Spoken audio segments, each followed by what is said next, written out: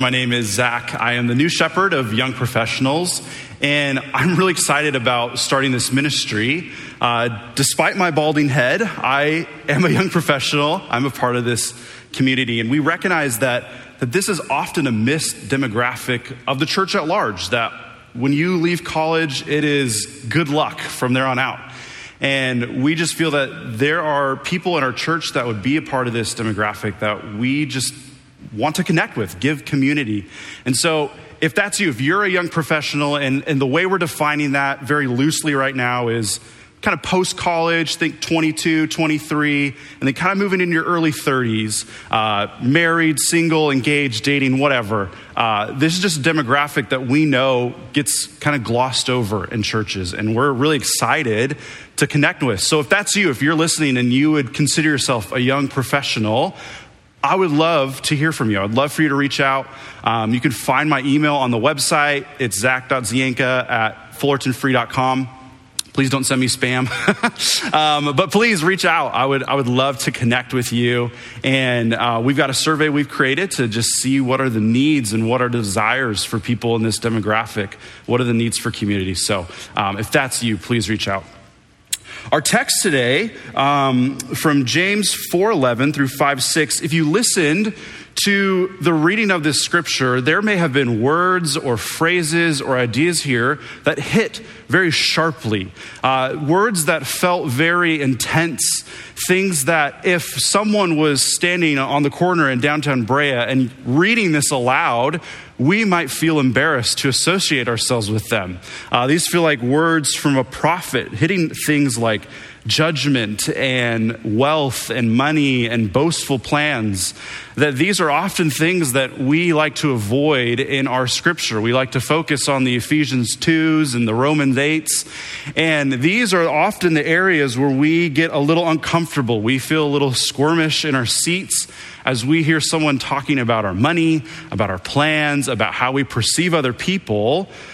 And I actually want us to approach the text today and say, actually, this should be one of the easiest parts of scripture that we encounter with, because it is so clear and doesn't require too much of our theological wrestling and understanding as maybe some of the other texts of scripture that we love, that there is some very clear aspects of this text in asking us to live our life like Jesus. And so the way we're going to do this is we're going to look at these different portions of the text by the way in which we perceive our world. And so what we're going to do is James is going to call out what I'm going to call our present perception, the way in which we assume the world works. When we look outside and interact with people, we have this self-centered idea that we know how to make judgments on other people. We know what they believe. We know why they're doing what they're doing. We know who their character is.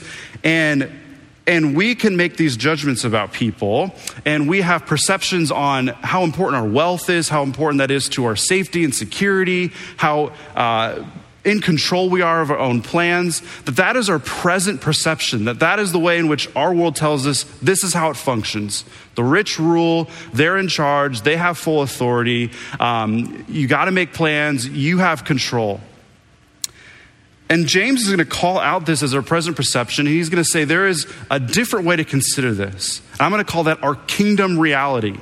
That because of the cross, because of Jesus' resurrection, because of his inauguration of the kingdom, that there is a new way this world functions with Jesus in charge, with Jesus as king, that there is an upside down nature to our world, which is why Jesus can come along and say, blessed are the poor, blessed are the meek, blessed are the humble, things that we would not consider when we would look at our world, that those are truths. But when we consider the kingdom reality, we do see that this is how the world functions in light of Jesus. And James is going to ask us to consider that perception. It's going to take work. It's going to take rubbing our eyes. It's going to take taking logs out of our eyes to see this and consider the ways in which the cross and the resurrection has changed our world. And I think this text here, verse 11 through 12, as it's speaking about judgment and that you and I don't have that position to make judgment, this is going to be the key text that sits over the rest of our passage today. In fact, I was sharing in our teaching team meeting, I feel like this would be almost impossible to teach through James if these two verses were not here. Because James is going to say, look, you cannot make judgments on others. You cannot speak evil against them. And then these next sections of James, it's going to feel like he's doing that very thing, that he is making judgments, that he is calling out our boastful plans and our wealth and our riches and our trust in that. But the first thing before we even consider any of that is to consider our own self. That there is an internal perspective that must happen before we start thinking of others. Because I would imagine, in fact, when I first read through this text, there is a tendency to read about people who make boastful plans, read about people who trust in their own wealth, and to start thinking of other people. They can start putting names in our own heads and to not first consider ourselves. And I think that is the key portion here, is these verse 11 through 12. Do not speak evil against one another, brothers. One who speaks against a brother or judges his brother speaks evil against the law and judges the law. James again asks us to consider our words, that there is something that can be so damaging about our tongue and the way we say things.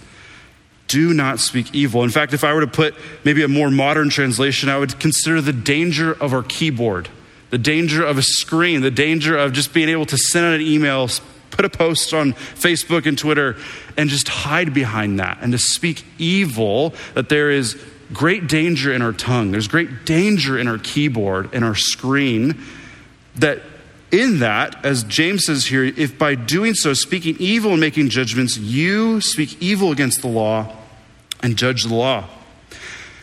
I think what we have to ask here is James has given us a formula. He says, if you speak evil against your brother, if you judge your brother, that equals speaking evil against the law and judges the law. And so what I want to do is I want to break down this formula here. And the first part of that is, what does James mean by the law? What does James mean by the law? I think there are some possible interpretations. I think one of the things it could be is that he's talking about the Old Testament. He's talking about the Torah, the ways in which God's people set their lives, the structures they built to say, this is how we're going to live. This is the law, the kosher food, Sabbath, circumcision, all these things that they did to arrange their life to bring honor to God. Often when Paul talks about the law, that is what he means. But James doesn't give us much context here to say that. To say for certainty that's what he is meaning by the law. I think what he means is James perceiving the world in light of Jesus and knowing what Jesus has commanded to love neighbor, love God, love brother, love sister, is that is the essence of the law, right? Jesus was asked, what is the law? How would you summarize it? And he said, love neighbor, love God. Those two things are intrinsically connected. And I think this is what James means, because even if he is considering the Torah and considering the Old Testament, Jesus said, hey, that's the summary of it all. If you were to just take all that huge text that we so often don't want to read and summarize it, that's what it means. Love neighbor, love God. And I think this is what James is talking about when he says the law is that there is some commandments from God that we are called to obey that shape us more and more like Jesus. And that what happens is when we place ourselves in a position of making judgments against people, making full statements, full condemning remarks about someone, that in some way we are speaking evil against the law, that we are saying that we are in the position to do so. I want us to consider, one of my favorite things to do when I teach is to go back to Genesis. I feel like Genesis has the foundation for so much.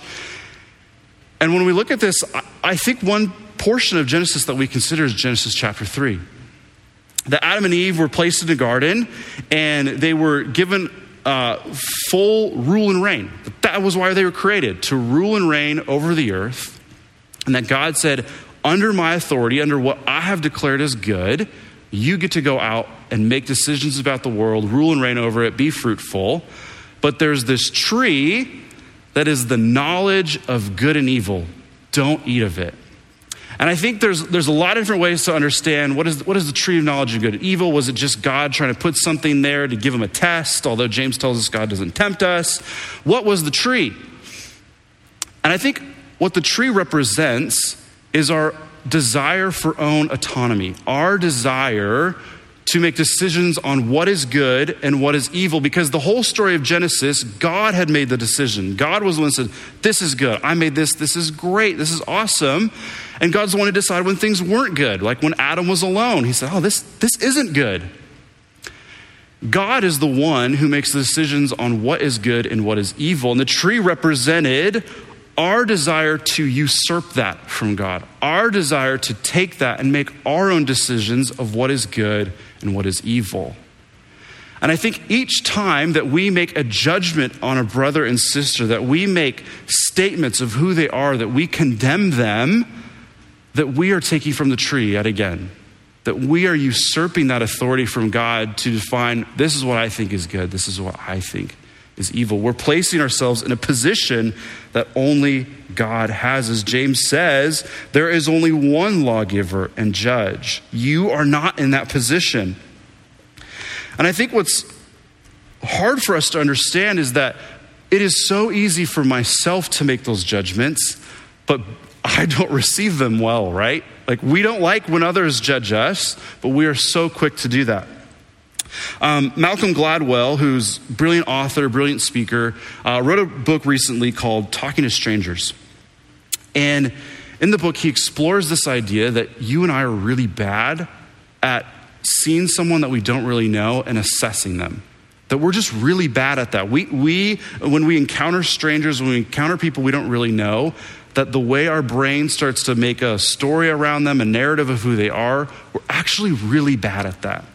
This is what he says in his book. I think this is so good. He says, the conviction that we know others better than they know us, and that we might have insights about them that they lack, but not vice versa, leads us to talk when we would do well to listen, and to be less patient than we ought to be when others express the conviction that they are the ones who are being misunderstood or judged unfairly. I think what Gladwell is saying is that you and I have this conviction that we have insights.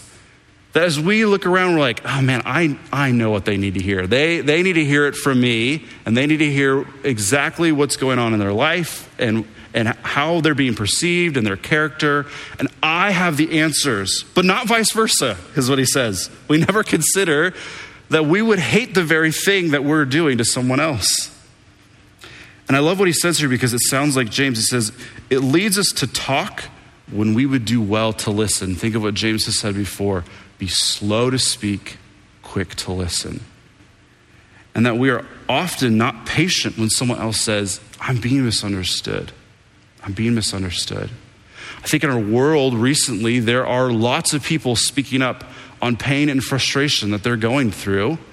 And often we are quick to make judgments and build a whole story of who they are. And they might be standing there being like, you're not listening. You don't understand. And sometimes we are not good at listening. And I think what James is saying here is that when we make judgments, when we make concluding and condemning statements about someone, we are replacing the very position that God alone stands in.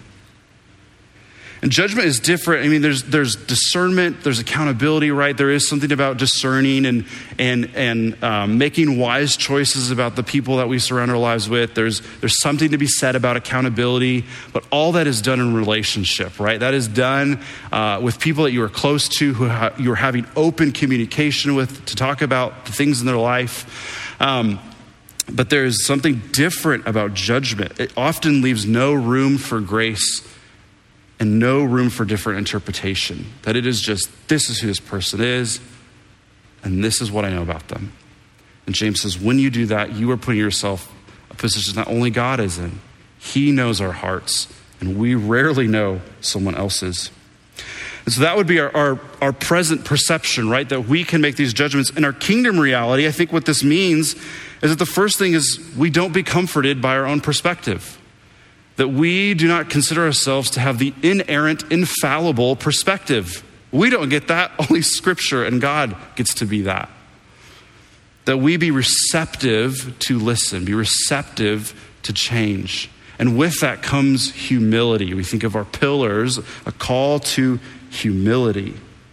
And again, it goes back to what Gladwell said, that often we don't like when someone else does that to us, but we usually are quick to hear the humble perspective. When someone approaches us with humility, bringing a sense of that they're, hey, I don't know, I just want to tell you this, and accountability, that we're more receptive to that than absolute judgments and absolute statements. And I think the good news in this, that James says is, hey, there is one law and judge, and it's not you. And I think that's good news, because that takes the weight of judging and the weight of looking at others and assessing who they are. It takes it off of us. And it rests on God. He bears that burden. You do not. I actually think that is really relieving, that I don't have to do that God is the judge, and that rests on him alone. The final portion of this text, in 12, it says, but who are you to judge your neighbor? Who are you? And that launches us into our next section here in verse 13 through 17, because James is actually going to answer his supposed rhetorical question. Who are you? When we get into verse 13, it says, come now, you who say, today or tomorrow, we will go into such and such town, spend a year, trade, and make a profit. Verse 14, yet you do not know what tomorrow will bring. What is your life? And then here's his answer to our question. Who are you? Who are you to judge? For you are a mist that appears for a little time and then vanishes. When the quarantine first hit and we were all forced into our homes, I noticed in myself as well and peers around me that a book of scripture that a lot of people turned to was Ecclesiastes. It was a book we actually went through with our youth here at church. We went through Ecclesiastes pretty early on in the quarantine. And I think there is something comforting in a text that often feels cynical. It's a book that comes right after Proverbs, which is very like, hey, if you just do this, this is how your life will go. It's very, very optimistic. And then Ecclesiastes comes along and says, it's not that easy. Our world is different. And over again in Ecclesiastes, it's the same language that James uses here of our life is like a mist. Or in the way Ecclesiastes often gets translated, our life in this world is vanity, or it's an enigma, it's a mystery. It's something we can't quite grasp, like a mist. And I think that these words can feel cynical, but there's good news within it. And within James telling us that you are a mist that appears for a little time and then vanishes, that our own life is a mystery. It is something we can't quite grasp onto and understand. And so James is saying, if that is true, if that's who we are, then how can we go about making plans and knowing exactly how our life is going to be? Know exactly what's going to happen. If our life is like a mist, if it's a mystery, we cannot do these things. I've been thinking about probably the worst gift that could have been given this year, and something my wife has that I don't think she ever uses anymore, which is a 2020 planner. And it just sits on the shelf. There's no use to it this year, right? Because our life has drastically changed. Plans that we've had have disappeared like mist. Things we thought would look like here in August I didn't think I'd be in a room that's very empty teaching this message. Our life is a mist. And I actually think there's something comforting in that, because if that's our reality, that we don't quite understand what's going on, there is someone who does. There is someone who does know our plans and know his plans, and that is the Lord. Though our life can be a mystery, God knows. And that launches here into this next part here that says, James says that you are a mist that appears for a little while and then vanishes. So instead, you ought to say, if the Lord wills, we will live and do this or that. So don't boast in your arrogance. There's this important movement here in James as we consider the kingdom perspective. Our present perception is to say we can make plans. We can control our own calendar. We can go about our lives in the way that we desire and want. And James says that is not the case. there is someone who has a greater will that is moving in our world, and that's God. And the first thing that we consider is the Lord's will. And he says here that it says, you ought to say, if the Lord wills, we will live and do this or that. And I think the first thing we have to say is that this isn't a magic incantation. You don't get to just say, if the Lord wills, and then continue on with our own plans. It isn't like, the way in which we end a prayer with, in Jesus' name, amen, right? That doesn't get us immediately on page with Jesus just because we said it. That this is about a perspective shift about the Lord's will. And I think the first thing it does is it puts our life in God's hands. Because when we're always considering God's will, we are putting things in his hands. We are receptive to change. We are receptive to different movements in our life. We are going before him like Isaiah and saying, here I am, send me, do something. And when things change and when things get dramatic and when things shift in our lives, we have the perception to say, okay, clearly God is doing something. And we let our plans loose in our hands, that they sit loosely there for God to do something different with them. And I think the other thing that asking about Lord's will is it forces us to consider our plans and if they are in line with the kingdom. I think often we make it really complicated when it comes to God's will. And that's not to say that there isn't empathy for us who wrestle with what we're supposed to do, what college we're supposed to go to, what job we're supposed to take. These are major decisions in our lives, but often I think we make it so complicated, hoping for God to send something so clear about his will when he already has.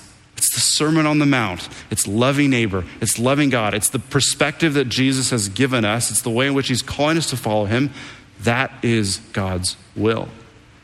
And so when we consider our plans and we look at the things that we have set out to do, if they don't fall in line with the Sermon on the Mount, they don't fall in line with Jesus' way of life and the way that the kingdom is shaping us and changing us, then we look at it and we say, yeah, this probably isn't in God's will.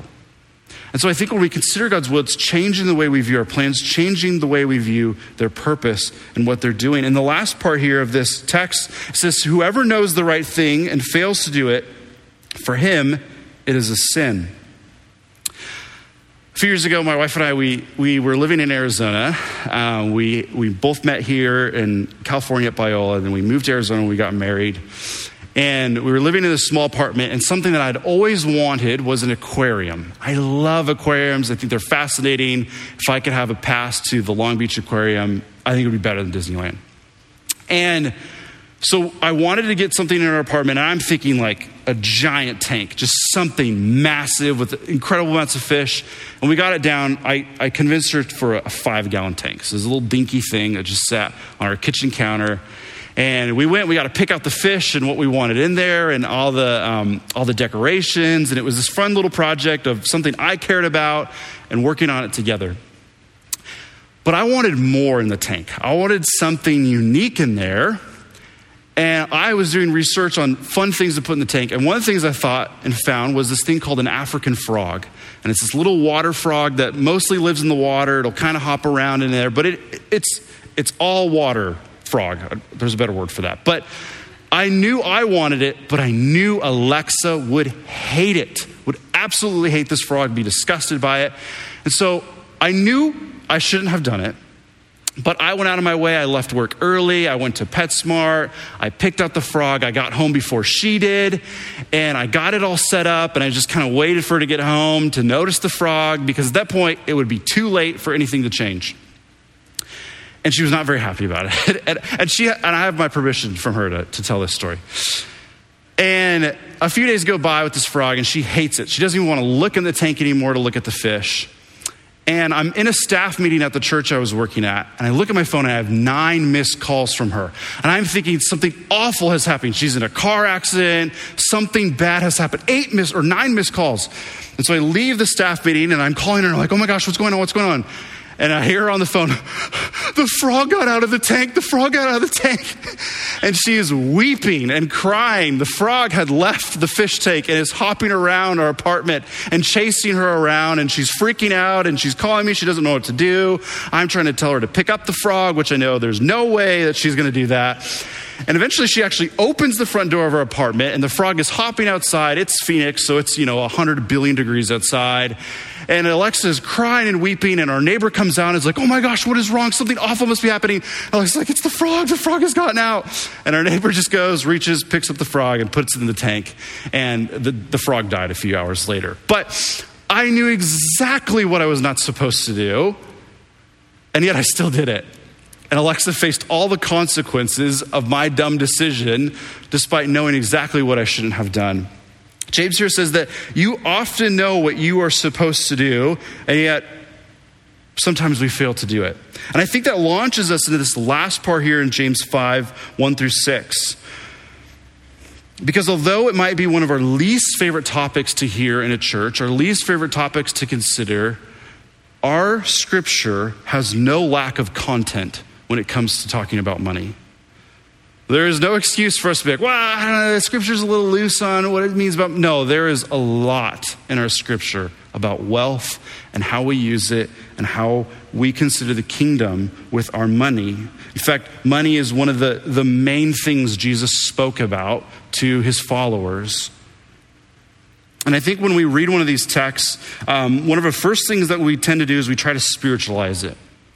We try to move past wealth and maybe think of different ways to consider what this text might mean. But I actually want us to first really consider this and think about the ways in which we build up and trust in our own money, the way we hoard different things and put our trust in it.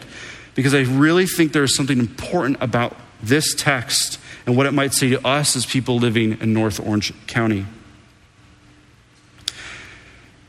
Money grasps our hearts in ways that we often can't imagine.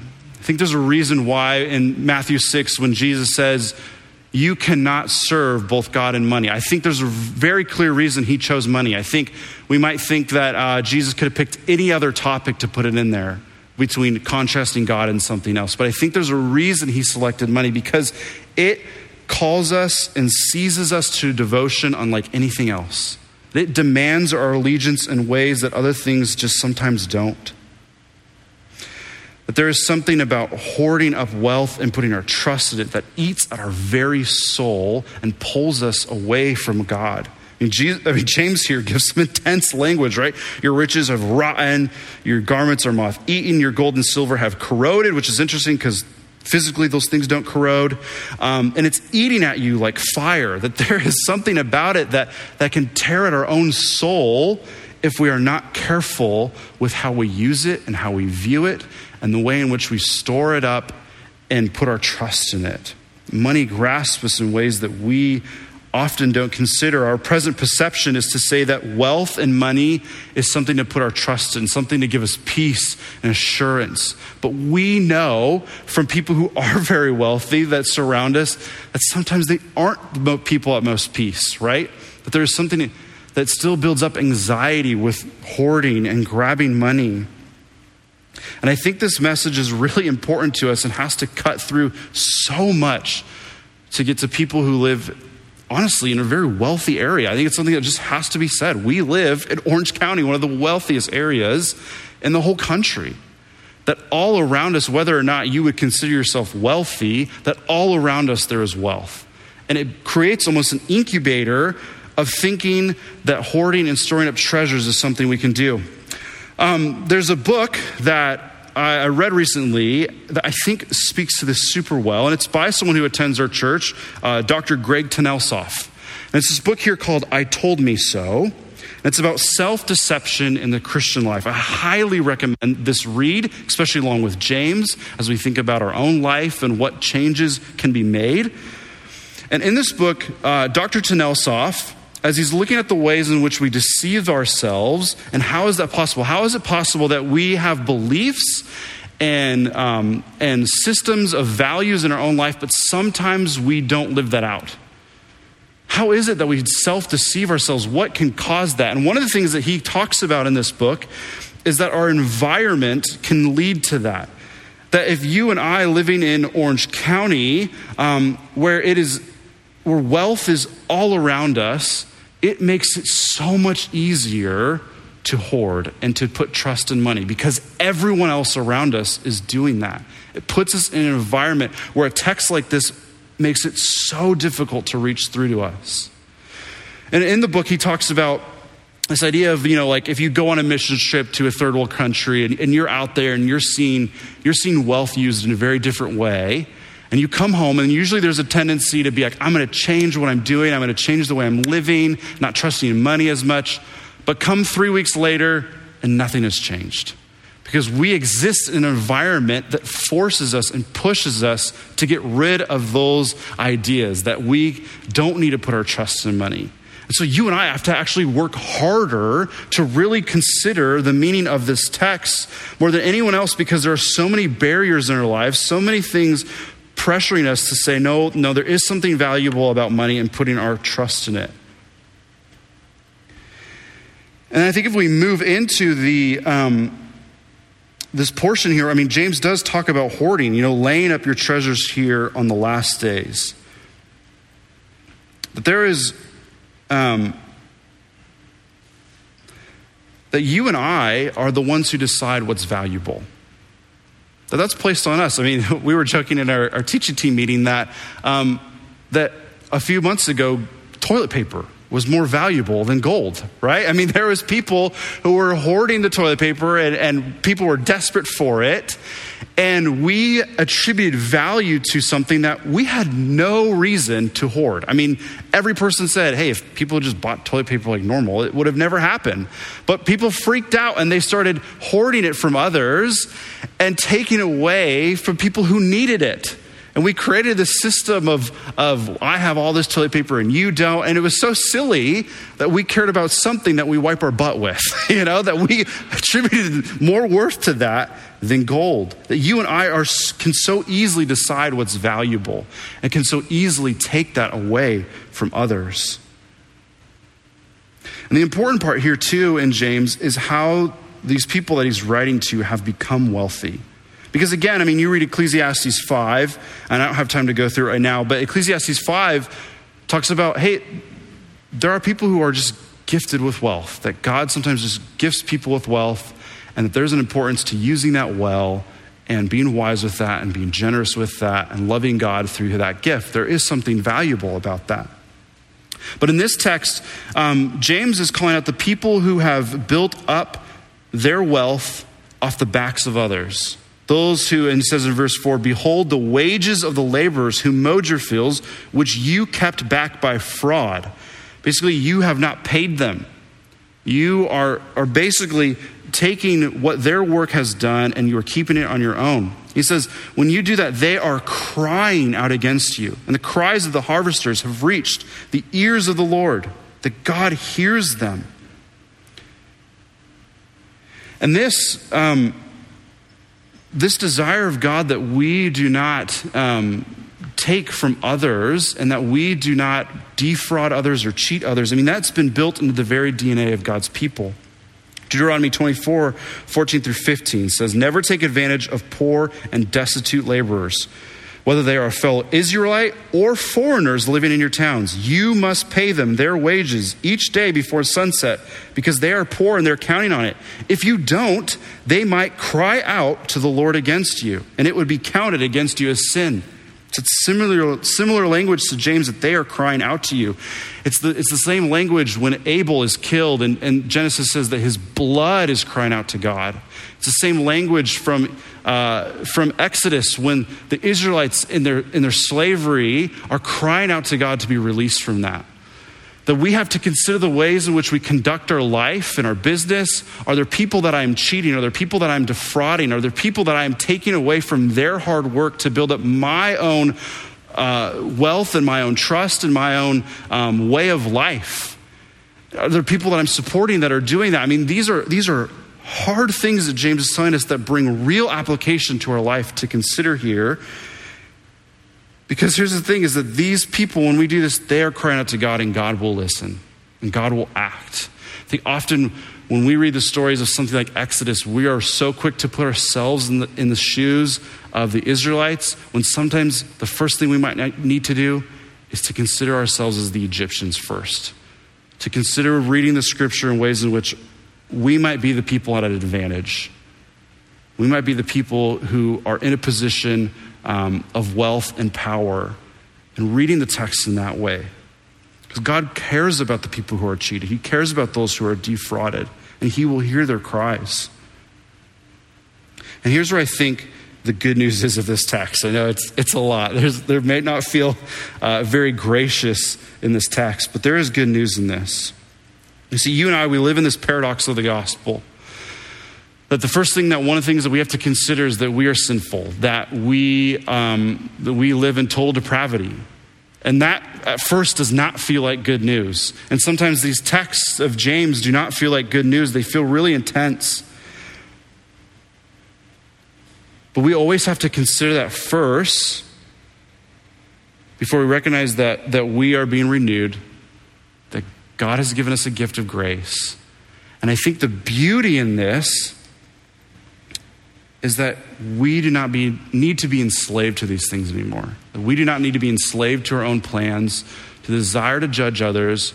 We do not need to be enslaved to our own money, to wealth. We don't have to put up an image of the people around us to say that I have wealth and status. That Christ frees us from that. That those things have no hold on our life. They have no hold on our soul anymore. That Jesus has defeated that and has bursted into our world through the cross and through the resurrection and given us new life. Those things do not hold you anymore. And the real thing here in this is that we have treasures in Christ. I mean, that's why James is so passionate about this. It says when you hold on to these things, when you hold on to your plans, when you hold on to your wealth and putting trust in that, you miss out on the treasures in Christ. You miss out on the love and the compassion and the ways in which Jesus can move on our life to show love and compassion to others, that is the real treasure that we get to experience. Jesus has freed us from that. And you have the very same opportunity this week to let loose your plans, to let go of things that you are hoarding and things that you are putting your trust in, and place it in the one who is not a mist, place it in the one who is the true judge, and let him be your treasure. Let's pray. Father, I thank you for these hard words of James. Lord, they cut to our core. And Lord, may they do that. May we not leave our TV screen today and not feel your presence. Lord, you are there. You are gracious. You love us. And Lord, you are our treasure. And may we trust in you always. Lord, may we turn to you when our plans disappear, when money is uncertain. Lord, you have control. Lord, may we follow your will. May we be people who are seeking your kingdom. We love you, and it's your name that we pray. Amen.